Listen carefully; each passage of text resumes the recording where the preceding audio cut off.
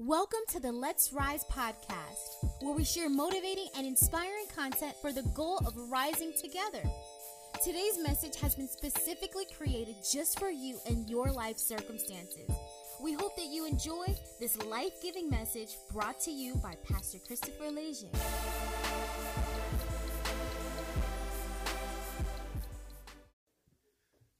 What's up, everybody? How y'all doing? So, we are in the third week of our Love Lockdown series, and the purpose of this series is to keep your love on lock, because not everyone deserves your heart. If you give someone your heart that is undeserving of it, they may break it or drop it, and it cause heartbreak. So our goal is to make sure you are in a healthy space for healthy relationships. First week, we spoke about not starting something you couldn't finish. We spoke about why marriages end in divorce, but how important marriages are, how important the vow that you make is so sacred, because Jesus went to the cross because of a vow, a verbal commitment, a covenant. Week 2, we talked about when is the right time to date, okay? And Pastor Tiana spoke so amazingly. She said, if you don't have it, you don't need it. If you don't have a job, you probably don't need to be dating. If you don't have the means to take care of yourself, resources, you probably don't need to be dating. If you don't have a high school diploma, probably shouldn't be dating. If you want to go to college, you probably want to wait till you get your degree. If you want to go to the military, you probably want to wait till you have finished your tour. If you want to go to a trade, you probably want to wait till you finish your trade before you consider dating, so you can have money to pay your own bills. You don't want to rely on anybody else. And also, a mode of transportation. How are you getting around? Is it a car? Is it a bus? Is it Uber? Is it Lyft? How are you going to get from place to place? Also, do you have friends? Do you have a relationship with God? Do you have a good relationship with your family? These are the things that if you have them, cool. Maybe you want to get into a relationship. And we can't tell you a specific age, because some people that might be 18, some people might be 21, some people might be 25. For me, all of you in here not dating until you're 30. Can I get an amen? All right, there we go. Okay, y'all don't like that. But still, only God can tell you when you're ready. But please, make sure you have your own, okay? Make sure you have your own resources. Make sure you can be self-sufficient before you date. Now, today, we are going to get into a little harder topics, because you live in a generation, we live in a generation where there's this new word that's been around forever, but it's being used in a new context. And I want you to be ready for it, because you're going to have to make decisions. When it comes to healthy relationships or romantic relationships, a lot of things are going to be thrown at you, and you have to make a decision. So in this generation, we hear this term titled My Truth.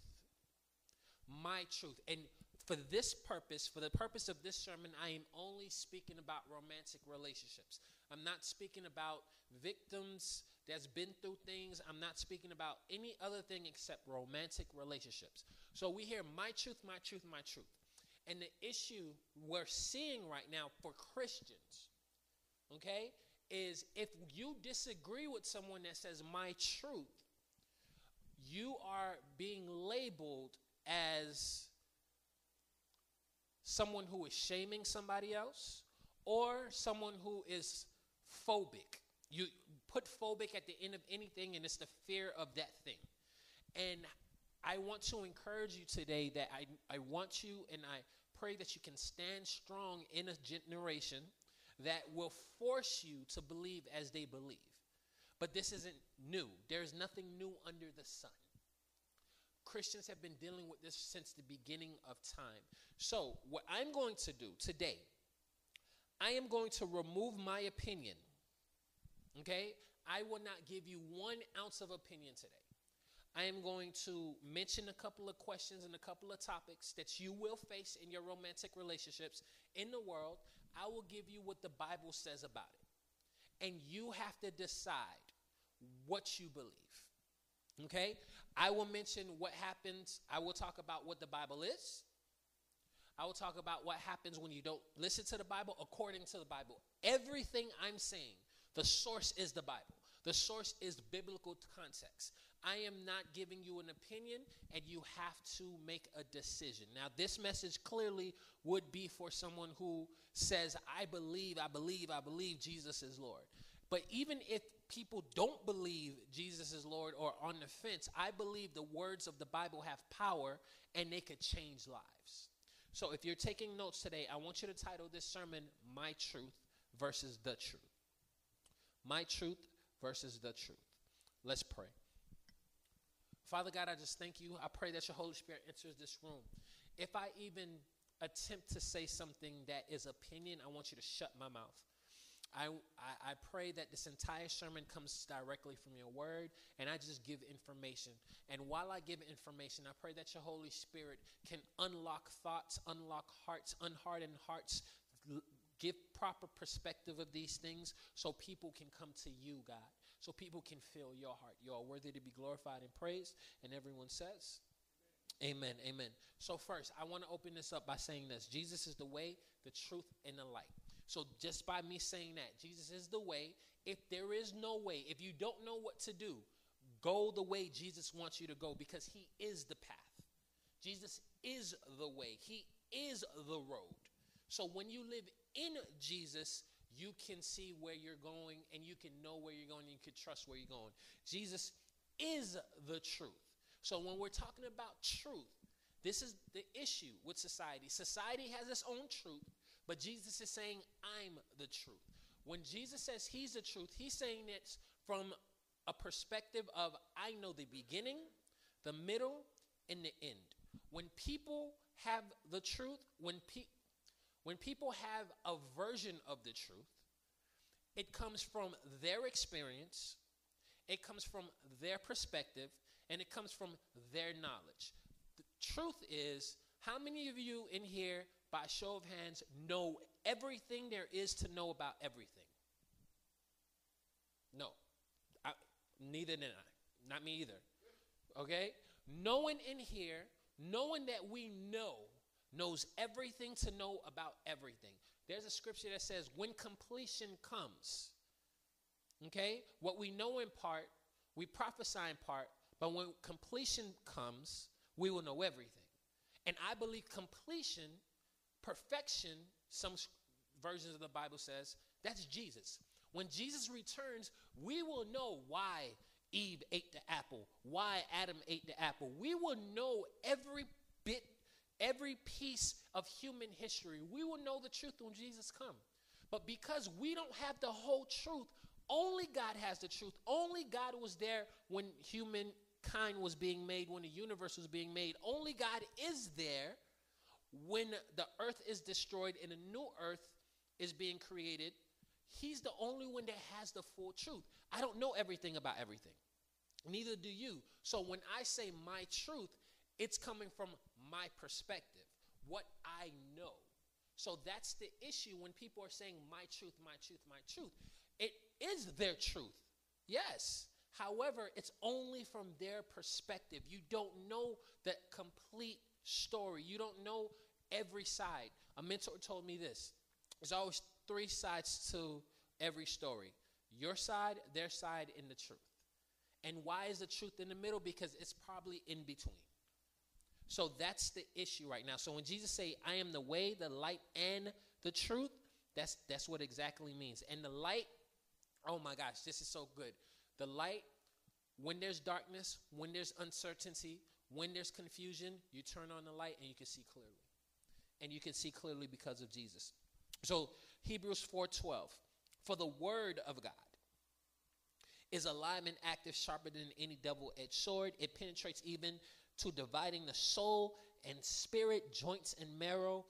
It judges the thoughts and attitudes of the heart. The word of God is so precise. It can separate your soul and your spirit. It's so precise. It can separate your bone from your marrow. It's so precise that it judges your thoughts and your hearts. So when someone says your truth, that's one thing. But when God's word is being spoken, it is precise. It is precise. It is alive and it's active. We are never reading a dead word. Whenever the Bible is open, Jesus is there. So the Bible's truth versus human's truth.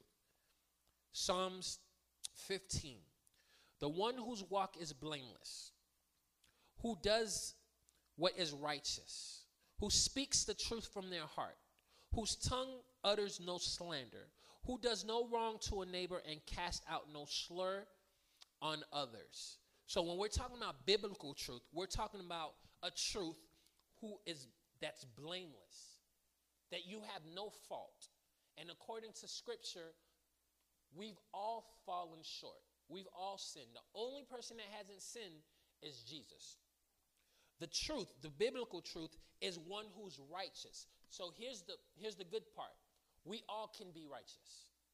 Apart from Jesus, Scripture says, your righteousness is as filthy as rags. However, the moment you say, Jesus, I believe that you are my Lord and Savior. Jesus, forgive me of my sins. Because of your faith, it is credited to you righteousness according to the Bible. So you can be righteousness. So the truth can live in you.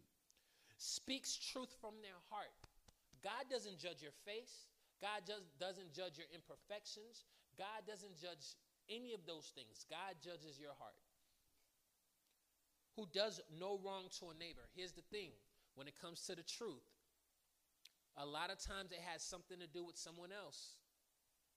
Okay? How are you treating people? How is the person that is telling you their truth? How do they treat people? That can tell you a lot. Do they harm others? Because if they're harming others, that might let you know that might not be the truth coming from their mouth. Okay? But now let's get to what we're here for. What does the Bible say about dating? That's what the Scripture is about, right? What does the Bible say about dating? We're going to answer some questions. We're going to talk about what the Bible says about dating. No opinions here. First things first. How can a young person stay on the path of purity? By living according to your word. That is Scripture. Psalms 119:9. That's exactly what that says. How can a person stay on a path of purity? By living according to your word. Purity and virginity are two different things. Notice, God keeps talking about the heart. Okay? There are people in this world that have gone through some harmful things. And if we just say purity is virginity, that removes them. However, God judges their heart, not what you've been through, not your experience. God judges your heart. And if you want to remain pure, you have to live by the word of God. Can I get an amen? So, first relationship in the Bible. This is Genesis 2:21, 2:24. First relationship in the Bible. But for Adam, no suitable helper was found. So the Lord God caused the man to fall into a deep sleep. And while he was sleeping, he took one of the man's ribs and enclosed up the place with flesh.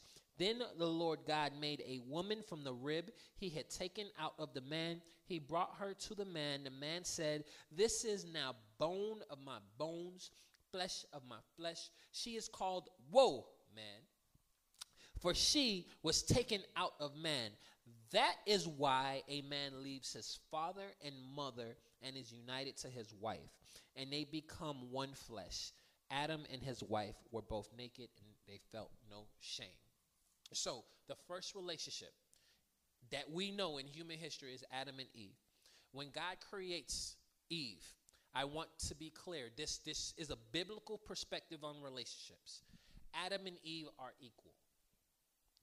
That is a biblical. Adam and Eve, God created male and female in his image, in his likeness. He created them. It doesn't say God created male, then he created female. He created male in his image and woman in male's image. No. God created them male and female in his image. He created them. So Adam and Eve, in the sight of God, is equal. Also, in the New Testament, it states there is no gender. There is no male and female in Christ.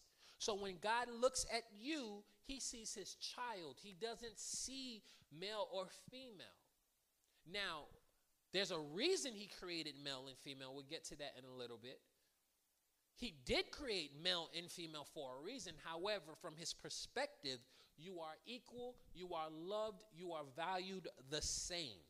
So that is very important when it comes to relationships, because this isn't a place where, as a man, you get to tell your girlfriend or your wife what to do because you're a man. That is not the truth. Or as a girl, you get to tell your boyfriend or your husband what to do, and he has to listen to you. That is not the truth. The truth is you are equal. You need to live and listen to each other. All right, here we go. Companionship. Adam and Eve. Adam was alone. There was no suitable helper, none of the animals. So Eve was created to be a companion for Adam, and Adam was a companion for Eve. So the truth is, in a relationship, you're friends. We are created to be friends. We're created to be there for each other. We're created to have each other's back. So when it comes to a relationship, a biblical definition of a relationship is to be there for one another. Pity the man who has no one to pick him up when he falls. Two are better than one. Once again, these are all scriptures. We were created to be each other's friends. To the point where God even says, love your enemy. He wants us to have companionship so much that he wants you to sit at a table in the presence of your enemies and eat. He wants you to love your enemy. That's how much God loves companionship. And then finally, helpmate. Helpmate. Eve wasn't created to serve Adam. That happened after the fall. After the fall, God created rules. God said you would be against each other. But in the beginning, Eve was created to help Adam. If Adam was the president, Eve was the co-president.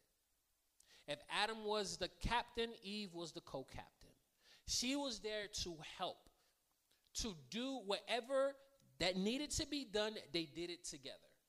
So that's the first relationship, the first marriage we've ever seen. They're equals, they're friends, and they help each other. That's the first marriage we see. Throughout the Bible, honestly, there's nothing but marriage. We don't see a lot of dating. So that's where things get confusing.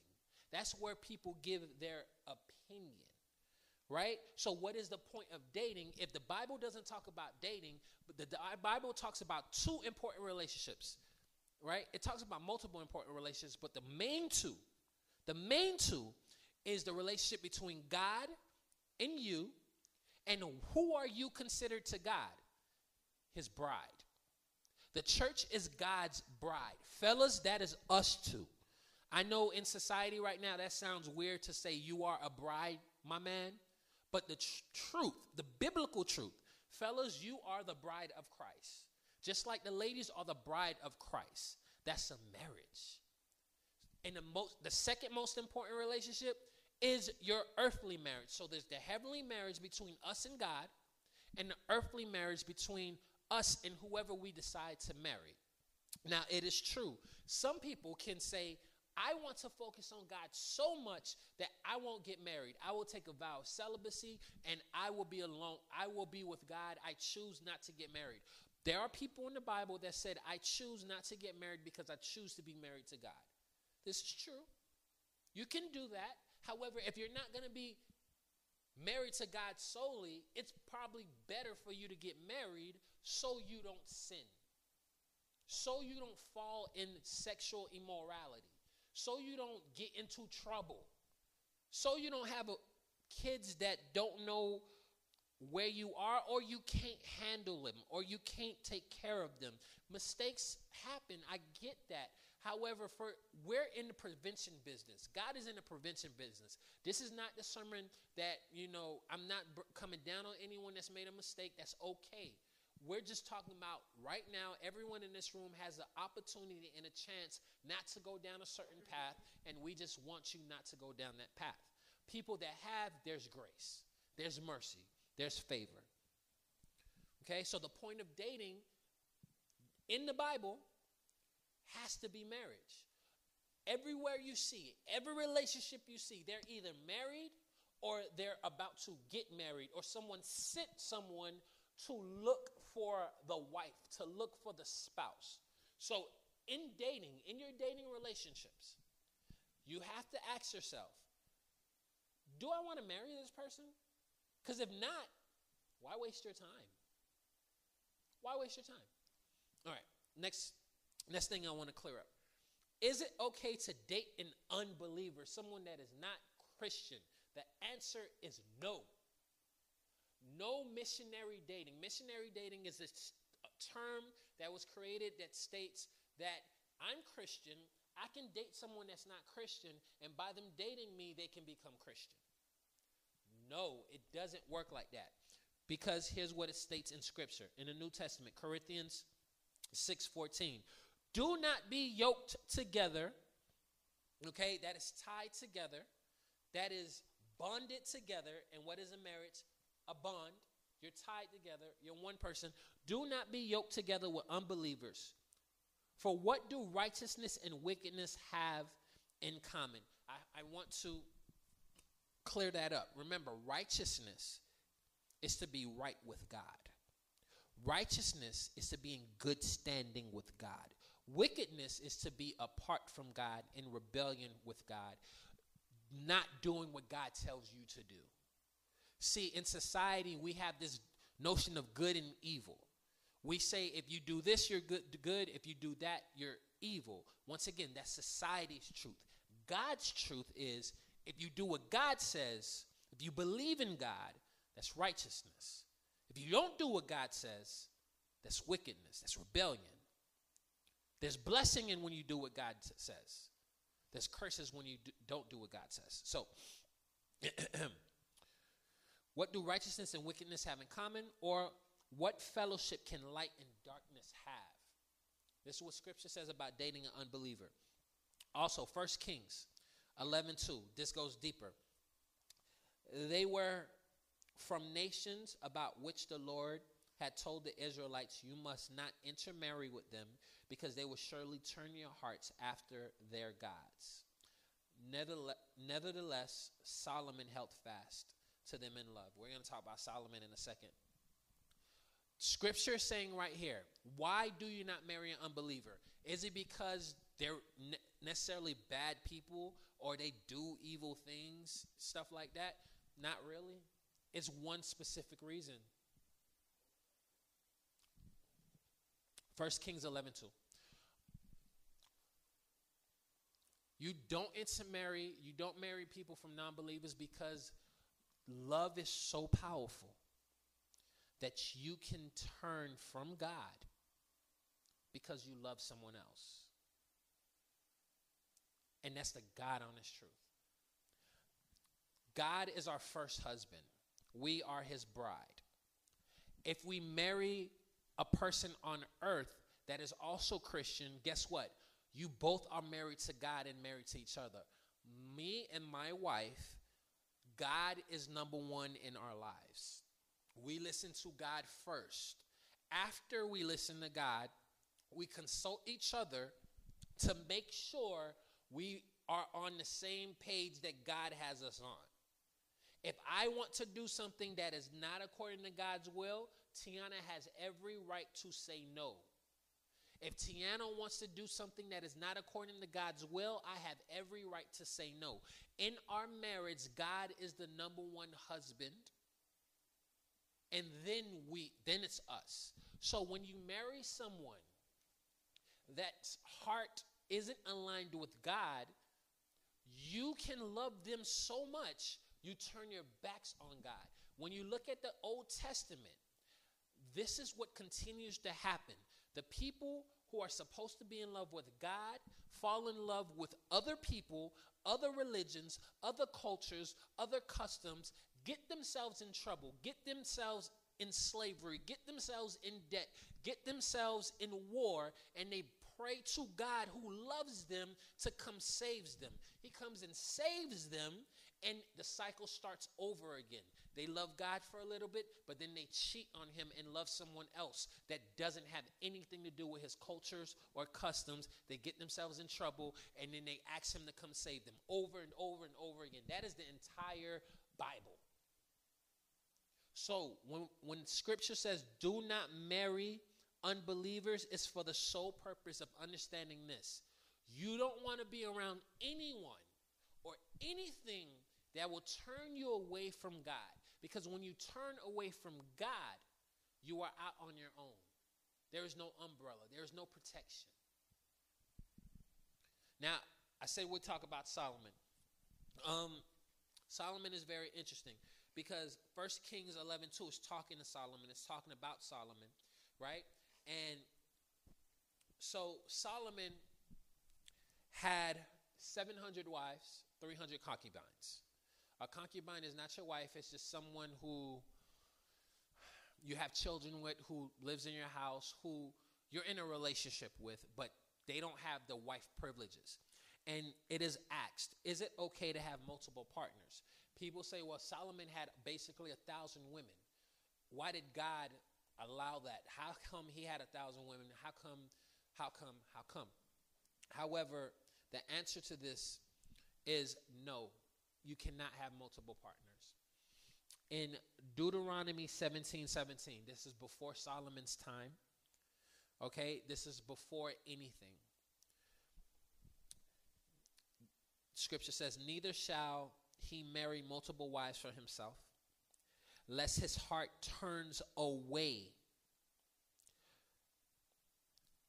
So unless your heart has turned away from God, you cannot take multiple wives. Nor shall he greatly multiply silver and gold for himself. You can't have multiple wives, multiple partners, unless your heart has turned away from God.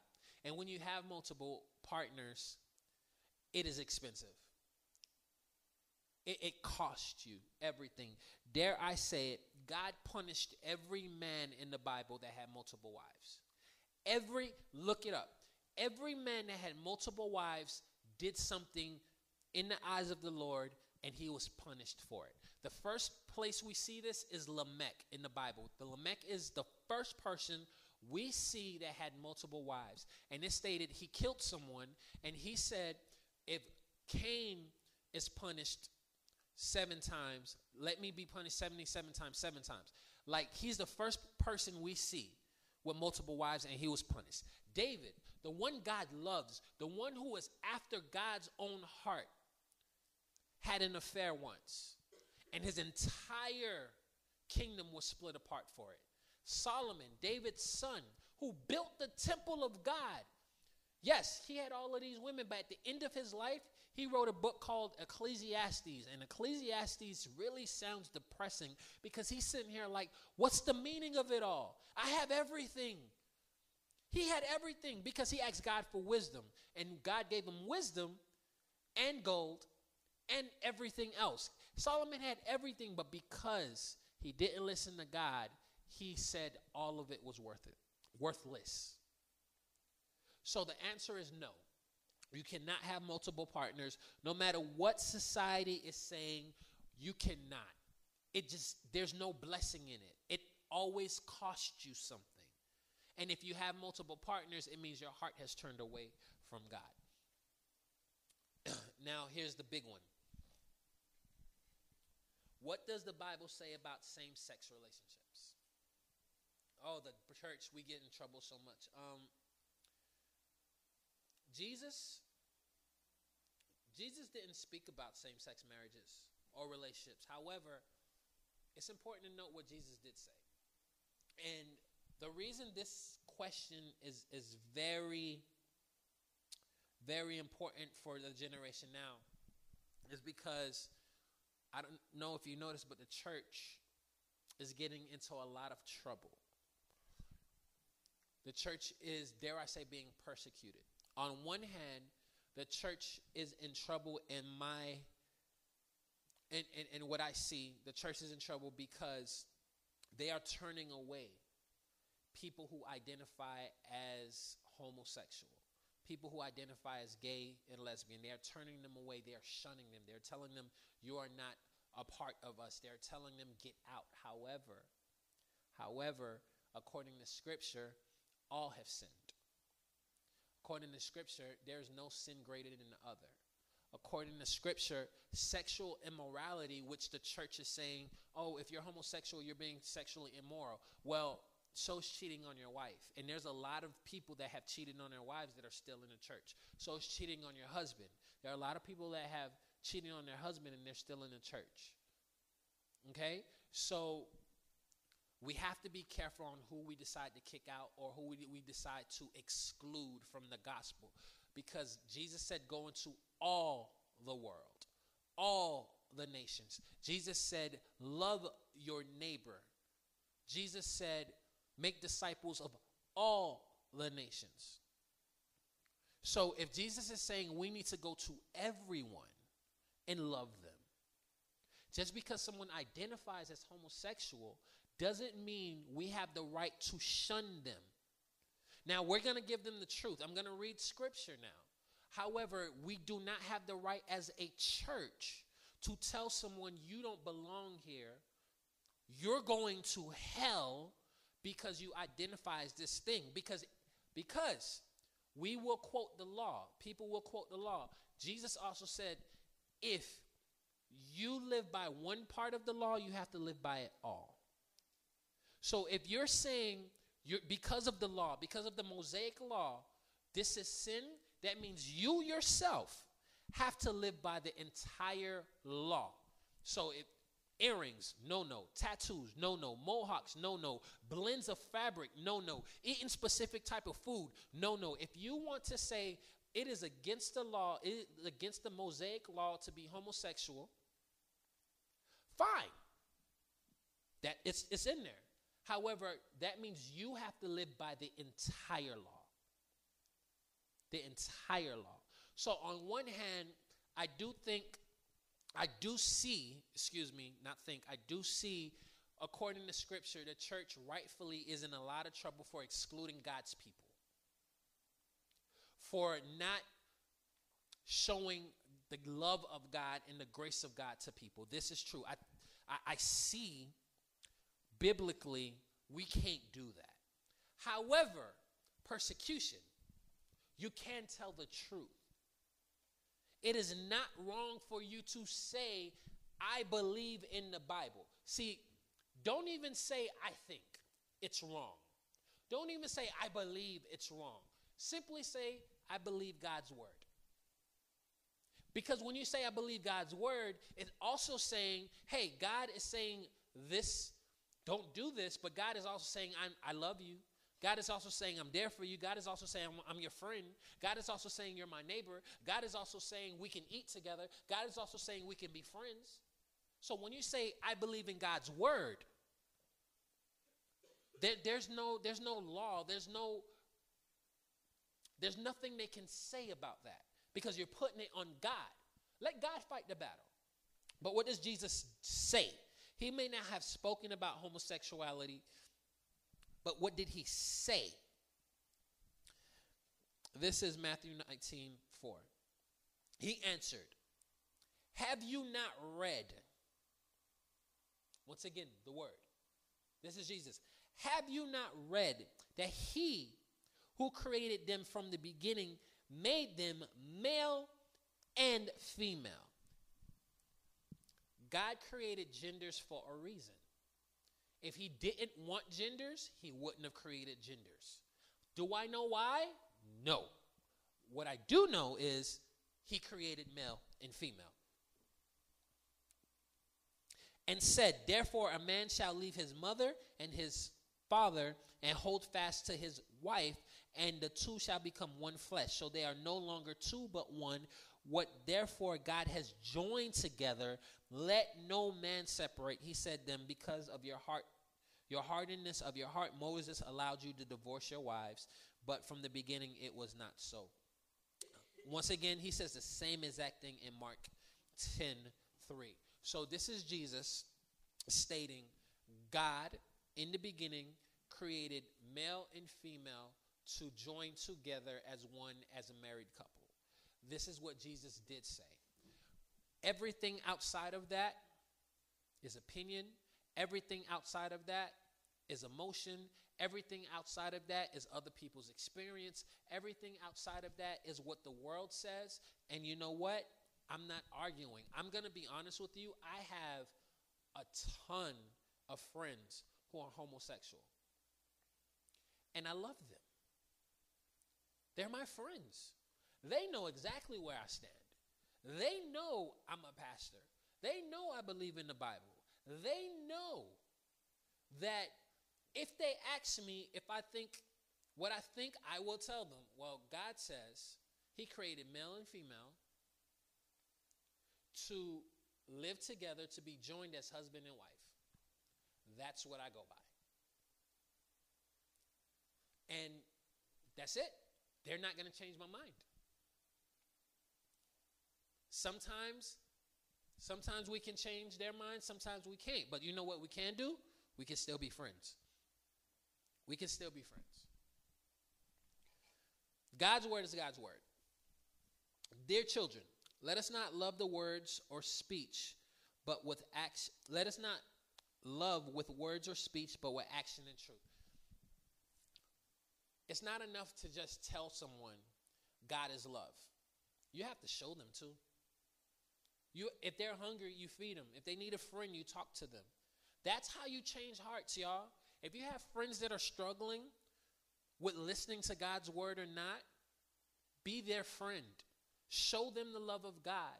So when it's time that they ask you, what do you think? You can say, well, God says this. Now, you got to know your word. You got to know the Bible. But God says this, and this is what I live by. This is what I believe, what God says. Jesus answered, I am the way, the truth, and the life. No one comes to the Father except through me. At the end of the day, we choose to believe in the Bible. We choose in the Bible that is without error. We choose to believe in a Bible that is inspired from God. We choose to believe in the Bible, period. So, because it's what the Bible says, that's what we live by. What happens if we don't listen?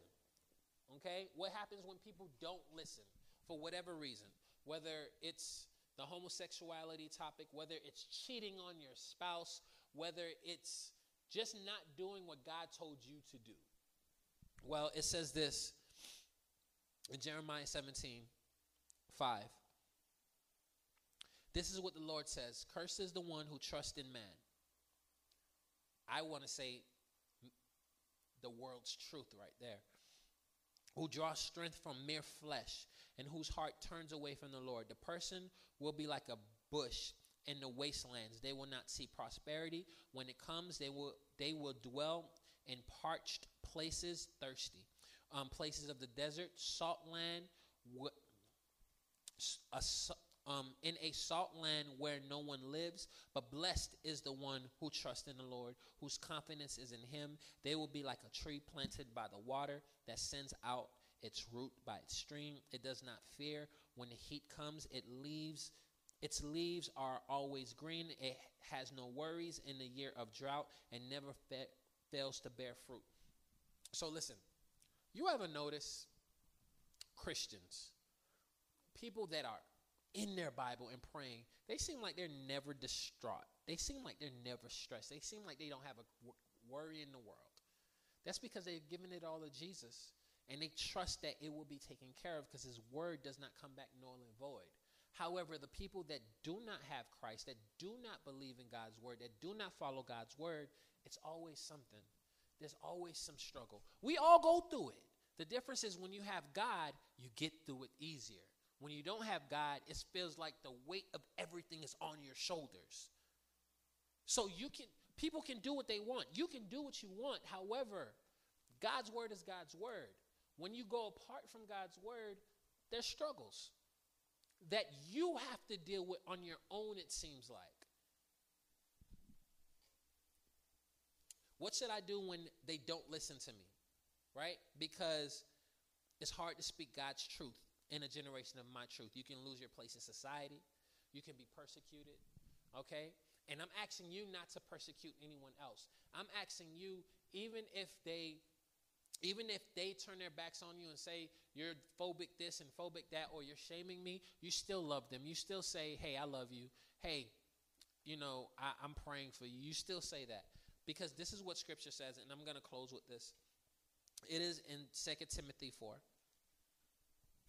In the presence of God and of Jesus Christ, who will judge the living and the dead, in the view of his appearing and his kingdom, I give you this charge.